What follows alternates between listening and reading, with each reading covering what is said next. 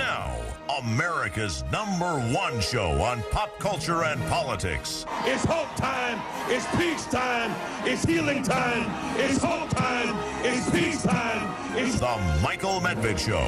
louder. The Michael Medved Show.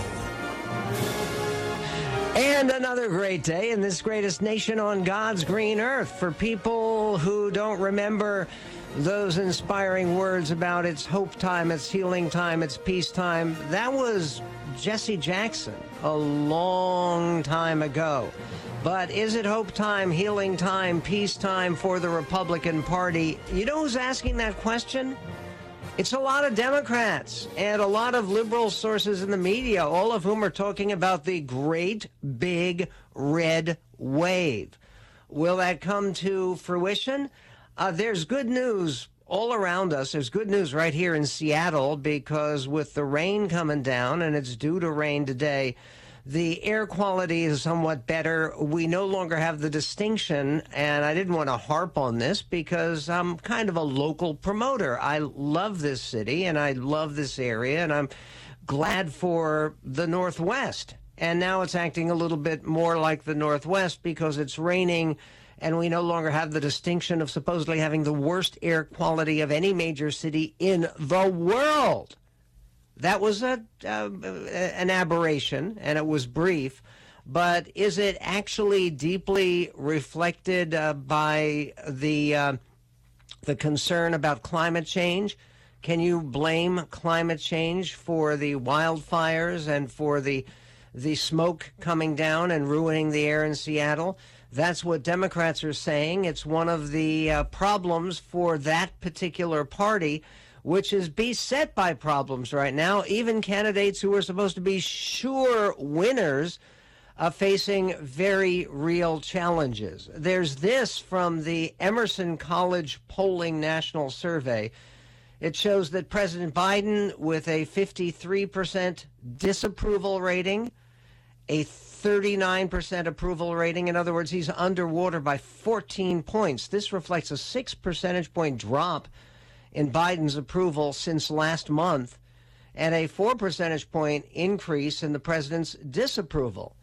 On the generic congressional ballot, 46% of voters say, yep, I'm planning to support the Republican candidate. Only 41% the Democratic candidate. That is a margin of 5 points, which should lead to at least, if that turns out to be true, a 30-seat gain in the House of Representatives, and yes, would indicate a very big chance of actually taking the Senate as well. Among those who say they are almost certain they will vote this November, by the way, are you almost certain to vote this November, or do you think that the vote is a waste of time somehow? If you do, by the way, you can give us a call, 1-800-955-1776. It's very important to vote this November, and we have two individuals coming on the show, one of whom is a candidate right here in the state of Washington, running for King County prosecutor, which is a crucial element if you're going to be fighting crime. We'll be talking to Jim Farrell. And then we'll be speaking to Lanhee Chen, who is electrifying the political world. He really is. Could become the very first Republican in since 2006 to win a statewide election for comptroller, which is a crucial post controlling the state's finances in California. That's right. The phrases Republican, a winner, and California, those don't normally fit together, but Lanhee Chen may be breaking that mold. We'll also be speaking about the situation with the collapse of the British Conservative Party. Does that have a warning sign for Americans on either side or any side? We will get to that as well on the Michael Medved Show. Among those who say they are almost certain they will vote in November, congressional Republicans lead by 10 percentage points. That's 51% to 41%. Now, that key number there is at 51%. That means a majority of people who say they are sure they're going to vote are already over on the Republican side. So even if the undecided go overwhelmingly for Democrats, and all of these polls, and this is what is that's so important to note, they show Republicans gaining ground and enjoying the lead, even in New York State, where The Hill magazine, following the Michael Medved show and what we've been talking about all week, is talking about the fact that in New York they have a real race for governor. It is, according to the most recent polling, 4 points that separates Lee Zeldin, the conservative congressman from Long Island, against the incumbent governor, Kathy Hochul, who is being told by a number of editorialists and commentators on the Democratic side, hey, lady, you better get going because you've got a race here, and that could be an epic upset. If Lee Zeldin wins the governorship of New York, he instantly becomes a national figure. And it would be an amazing development. Look, why is this going on? It seems to me it's going on because partially Joe Biden has made the mistake of avoiding hiding, which he ought to do. The more Joe Biden exposes himself to the media and becomes sort of the subject of conversation, the worse it is for his party. He has a perfectly plausible excuse. We're talking about nuclear war here. We're talking about a recession that could end up being very painful. It could be a worldwide recession. That's part of what got rid of Liz Truss in Great Britain. We will talk about that and lessons for the United States as well. But with all of that going on, for President Biden, the normal thing would be say, look, my party has outstanding leaders. We have outstanding candidates. They can speak for themselves. But for him to go home to Pennsylvania, and yes, he's originally from Scranton, Pennsylvania, as we all know, and Delaware, anyway, is dominated by Philadelphia media markets just because of where it is, and not having a huge city of its own. The point about this is Biden coming home to Pennsylvania to campaign for John Fetterman. Really? And all of a sudden, John Fetterman got dressed up. He was actually wearing a tie, a sky blue tie, and a jacket, and no hoodie, and the tattoos not exposed, and he was campaigning with Joe Biden. Is that helping John Fetterman? The polling shows no. And there is an incredible effort at this point now to unite Republicans behind Mehmet Oz, and that's what's going on. The front page of the Seattle Times today, wake up and am greeted by basically front page news for the Seattle Times reporting that the most recent polling shows a huge surge for Tiffany Smiley, our Republican candidate for Senate, who's been a guest on this show, who is now closing the gap with Senator Murray. And why? Well, Senator Murray sent out a tweet yesterday which blamed climate change for the wildfires.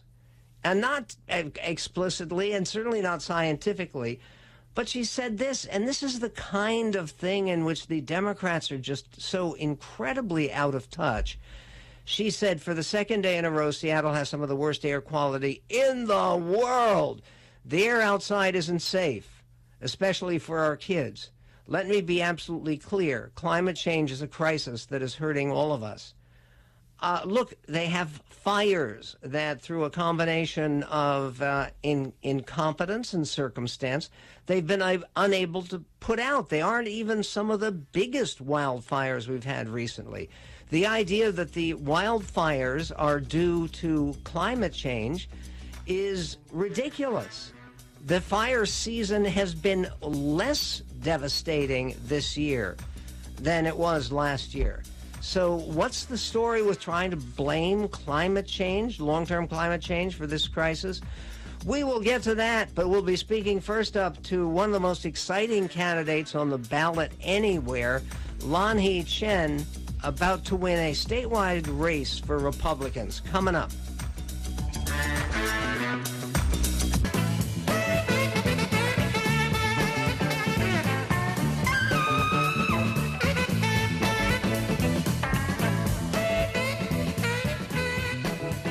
On the Michael Medved Show, it is a pleasure to welcome back to our show Lanhee Chen, who is a candidate for the Republican Party and really for the state of California and its future, running for controller of the state of California.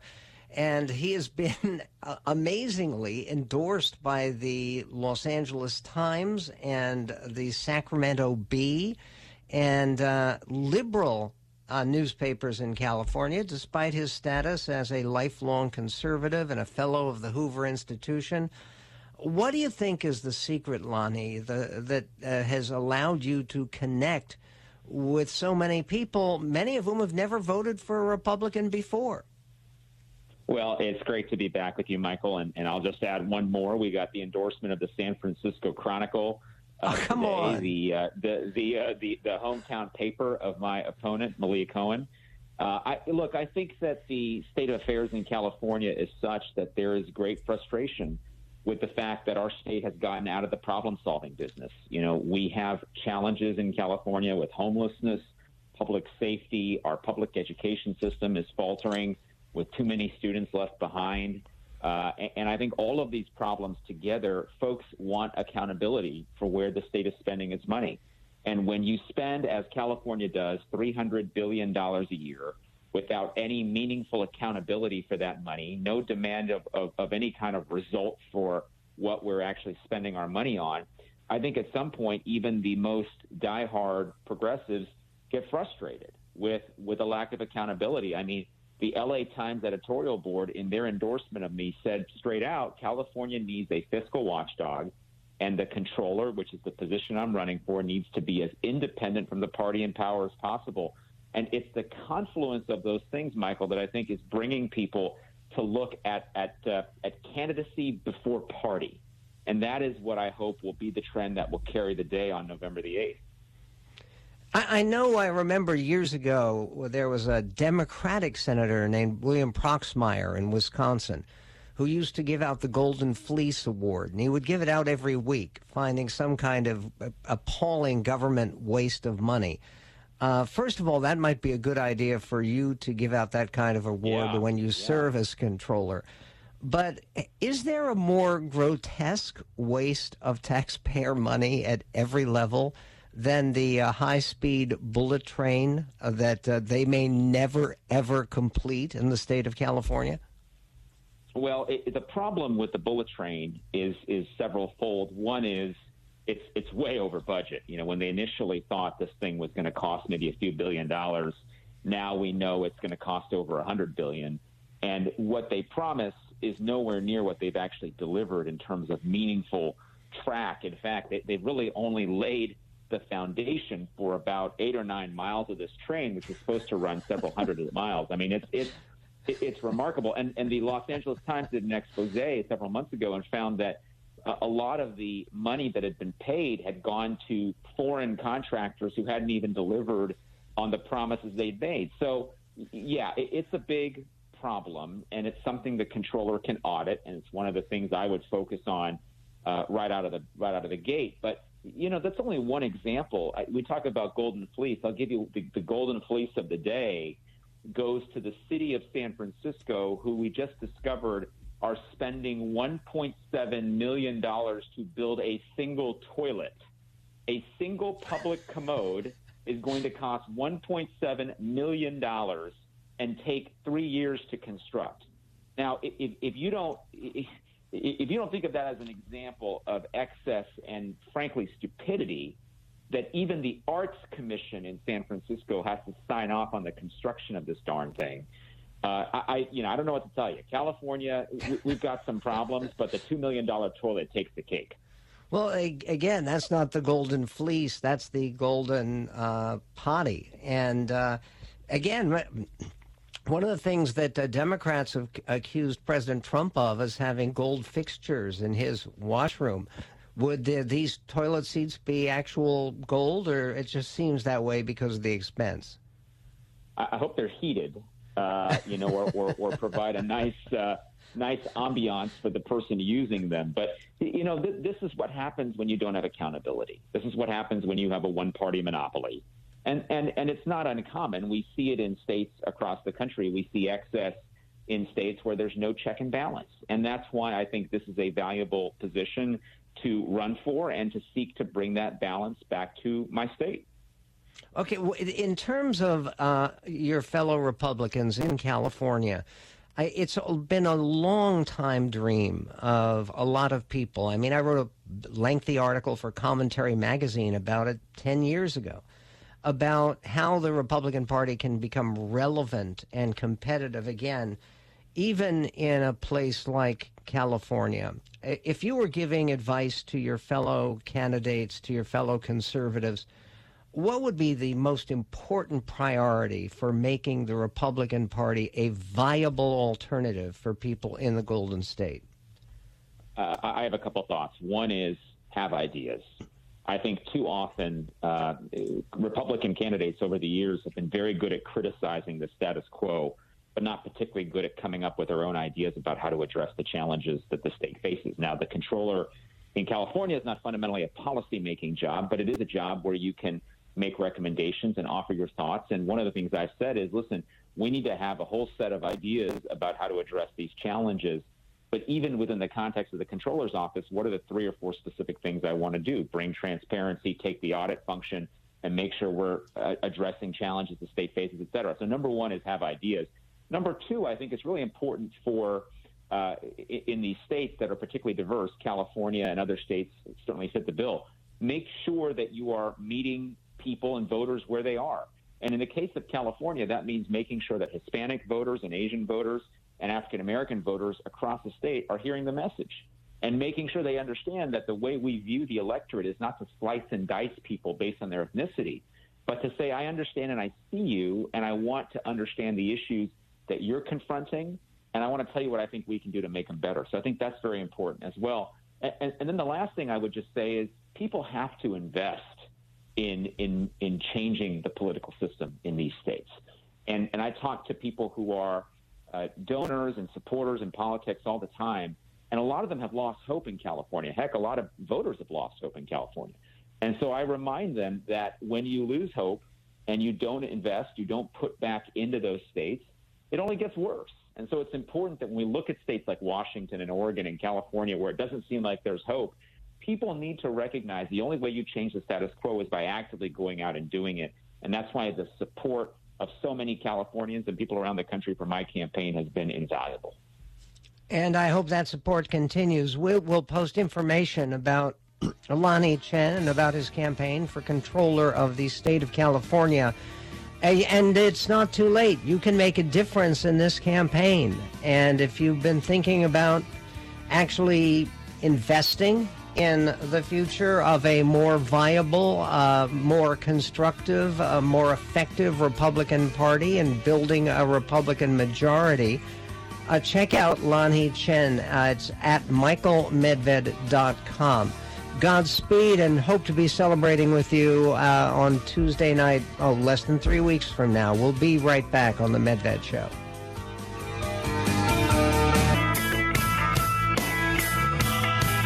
On the Michael Medved Show, there is in the New York Times, yes, the New York Times, America's leading organ of liberal opinion, and it is.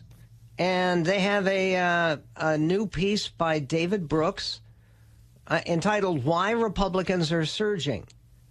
And he writes, over the past month or so, there's been a rumbling across the land. And yes, you can hear it. You can even feel it. And the news is not good for Team Blue. In the latest New York Times Siena College poll, 49% of likely voters said they plan to vote for a Republican for Congress. Only 45% said they plan to vote for a Democrat. Last month, Democrats held a 1-point lead. So, in other words, the Democrats have sunk by 6 points net in just a month. The poll contains some eye-popping numbers. Democrats were counting on abortion rights as a big issue, gaining them broad support among female voters. It doesn't seem to be working. Over the past month, the gender gap, which used to favor Democrats, has evaporated. In September, women who identified as independent voters favored Democrats by 14 points. Now women who identify as independent voters favor Republicans by 18 percentage points. Okay, this is a monumental shift. That's a 32-point shift in a month. Overall, Republicans lead among independents by 10 points. If Republicans win independent voters by 10 points, then there are shocking outcomes that are possible everywhere.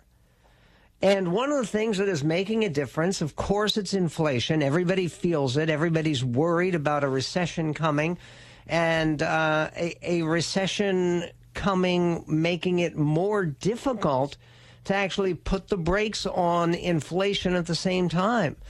But it's also the issue of crime, because this has been mishandled, shamefully handled by the Democrats. Frankly, it should have been a bigger issue for Republicans in the election of 2020. It could have made a difference in lots of races, including those two races in Georgia that gave the Democrats control, one hopes temporarily, of the U.S. Senate. But the reason it's such a powerful issue is because the Democrats are just so wrong on this. We're going to be talking about the issue of crime with a candidate for a nonpartisan office, which is prosecutor of King County, Washington, Jim Farrell. King County, of course, the county where Seattle is.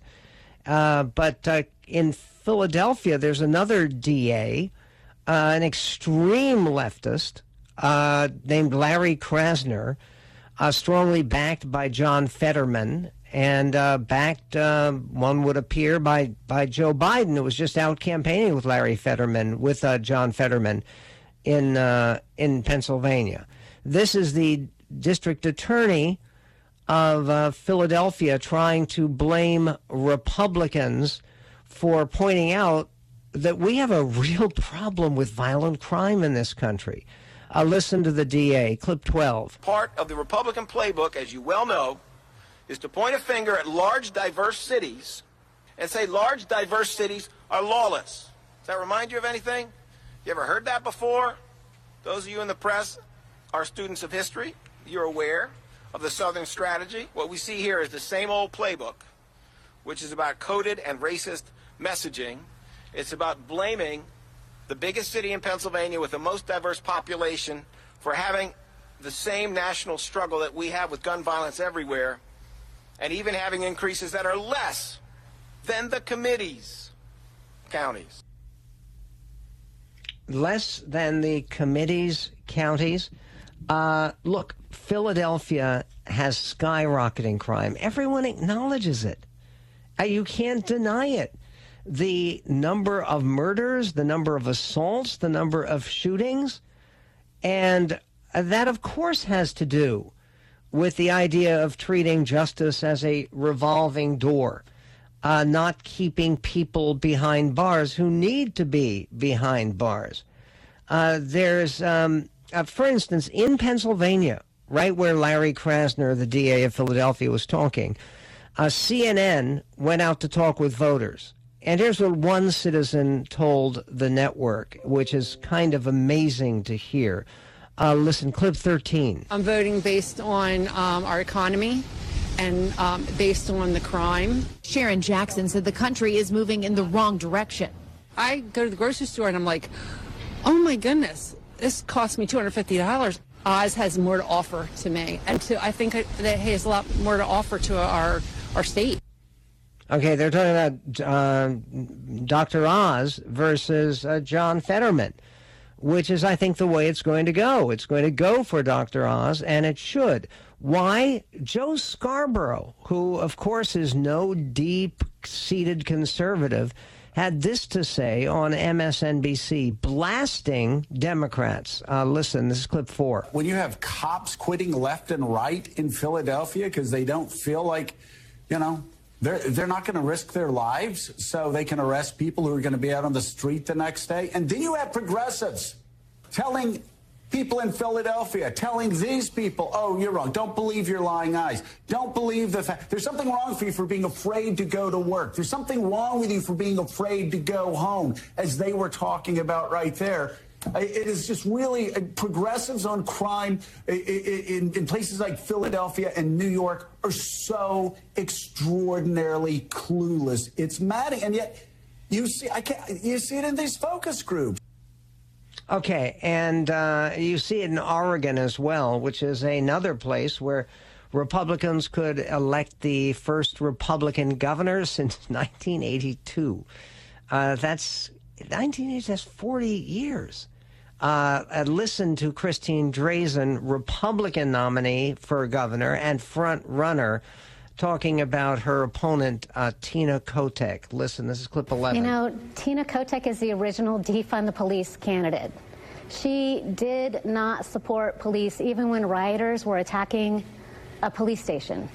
It's stunning to me that she would talk now like she supports law enforcement. I will support law enforcement. As governor, I will fully fund state police. As governor, I will support law enforcement because we need it in our communities. Our communities are less safe today because we have fewer police on our streets. Our police officers ensure community safety. They ensure that we actually have laws that are enforced. We deserve that. We need that. And as governor, I will ensure that that is our future. That's exactly the point she should be making. And Portland was, during the May and the riots after May of 2020 that went on and on and on. They had riots every night in Portland. And, of course, they should make support for the police and support for public safety an issue. And the idea that it's racist, as Larry Krasner tried to suggest, that's outrageous. In his column about the Republican surge, David Brooks for the New York Times makes the point that the Democrats, if they want to have any chance of competing in this election coming up in just a couple of weeks, need to take a couple of lessons to heart. Number one, it's hard to win consistently if voters don't trust you on the top issue. The top issue right now is the economy. All the polls show Americans trust Republicans more on economic issues. Number two, Democrats have a crime problem. You just heard about it.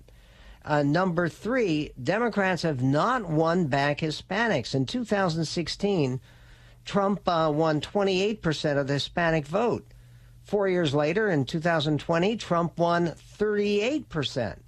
This year, as William Galston noted in the Wall Street Journal, recent surveys suggest Republicans will once again win about 34 to 38% of the Hispanic vote. In Florida, Governor Ron DeSantis is leading the Democrat Charlie Crist by 16 points among Hispanic likely voters.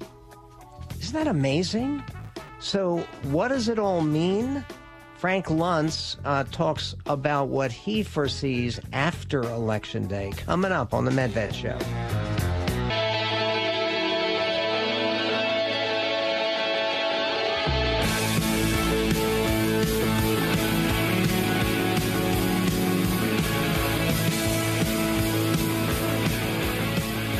On the Michael Medved Show, the election is coming up, and it is getting truly exciting. And one of the aspects about this election is that this new Emerson poll that was taken showed that there was a very big difference between people who were sure they were going to vote and people who were not sure they were going to vote. And the people who were not sure they were going to vote were much more split. The people who were sure they were going to vote showed Republican preference about 10 points up. This is part of the reason that what we're covering this hour, which is the likelihood of some even unexpected, people would say miraculous Republican victories in places like Oregon and places like California with Lanhee Chen, with a number of congressional districts in California, with congressional districts in Oregon. In Rhode Island, there's a congressional district that actually since pre-colonial times has been a left-wing congressional district. The second district in Rhode Island, where there's a former mayor of Cranston, Rhode Island, Alan Fung, who is way ahead of his Democratic opponent. This is after a 20-year Democratic incumbent was retiring. This is going on across the country, and that's what a wave means. But Frank Luntz, who is actually a very, very smart, insightful, tough political analyst, says the problems won't be over after Election Day in 2022. And what he expects is, with Democrats primed to lose a bunch of races, that they will borrow a leaf out of a fairly shameful Republican book and deny the election results. This is part of what's wrong with election denial, is it's not just one side doing it. If the other side does it, if nobody accepts the results of the election, even when they're clear, even when they're overwhelming, it's a problem for the country. Here's what Frank Luntz talked about after dealing with some of the realities and some of the focus groups that he uses. Clip 14. I want to relate this back exactly 2 years ago, because it was 2 years ago next week that you had me on this show, and I said that Trump on election night would be leading. But on the hours and days that followed, Biden would catch up, move ahead, and would eventually be elected president. I'm here to say to you now that there are enough election deniers out there, candidates running, that are going to lose and going to claim that they won, and they won't accept the election results. I am scared to death, and I'm doing this a week earlier so that you can replay this and replay this and replay this. We are going to have a problem in this country if Senate candidates, governor candidates, Secretary of State candidates lose by 2 or 3% and claim the election is stolen. And I'm warning the markets now that I don't think we're going to have a clear result on Election Day. And that, by the way, puts him in a minority. Most people are suggesting there will be a clear result, particularly on the House side. The Senate is complicated. You know why the Senate's complicated? It's complicated because of the system they have in Georgia. It is extremely likely that with two flawed candidates, Herschel Walker and Raphael Warnock, that neither of them will get a clear victory this time. They'll both be under 50%, in which case, in Georgia law, they have a runoff where you can't vote for a third-party candidate. You can't vote for anybody else. The idea is that people who are supporting Herschel Walker are probably more loyal in terms of partisan party outlook. They are going to vote for a Republican because so much of the attack on Herschel Walker has not been based on policy. It's been based on personality and personal history.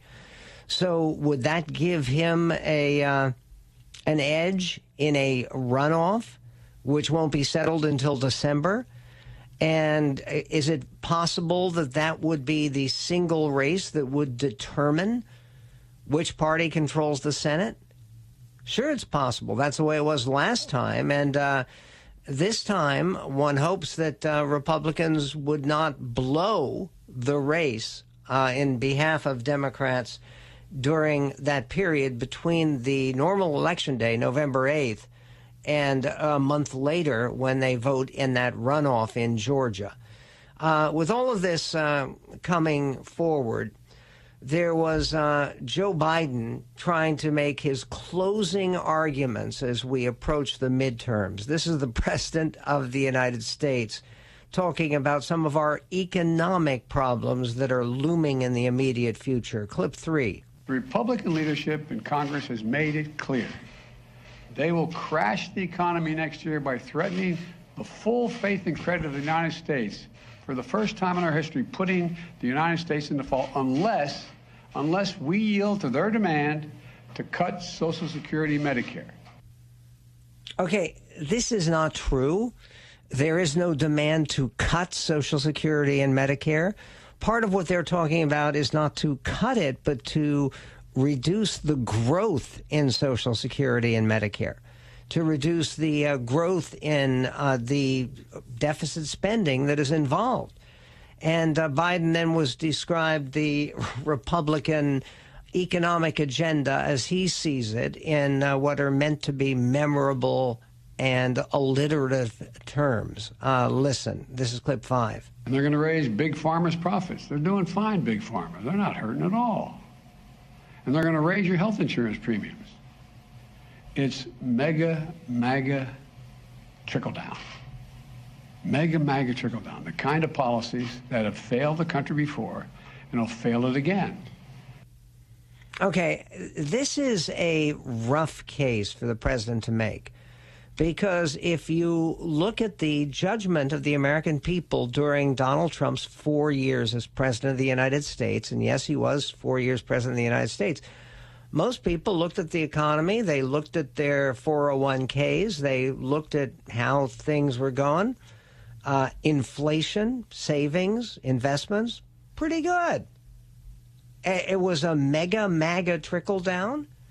How many people out there would prefer an economy like what we are facing now, with the cost of gas, the cost of interest rates, the cost of getting a mortgage, the general economic hardships that we have today?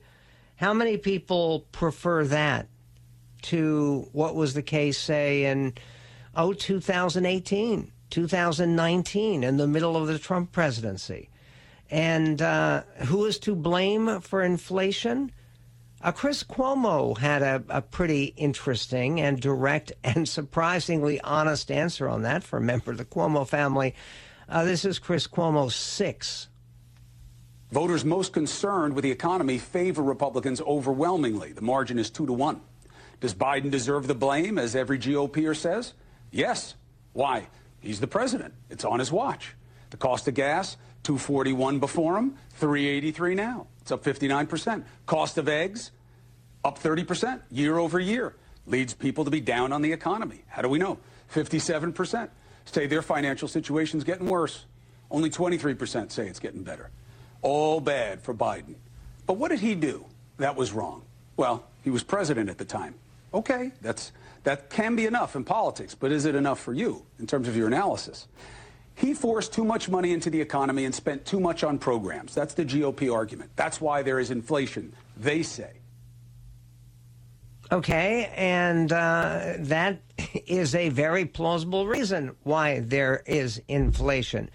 But the fact is that Joe Biden, in his limited campaign appearances, because most Democrats who are actually with a chance of winning are not eager to have the president draw them down, because the president is not popular. Most people don't approve of the job that he's doing, and they don't approve of the job that he's doing precisely for the reasons that Chris Cuomo made very clear, which is the economic difficulty and pain and challenge that normal Americans fear. And when I say fear, this is a very, very important point for Republicans to make, is not that basically we're ruined, we're destroyed, but that unless we change course in a dramatic way, and I do hope in the last 3 weeks, as this primary approaches, as not this primary, the general election approaches on November 8th,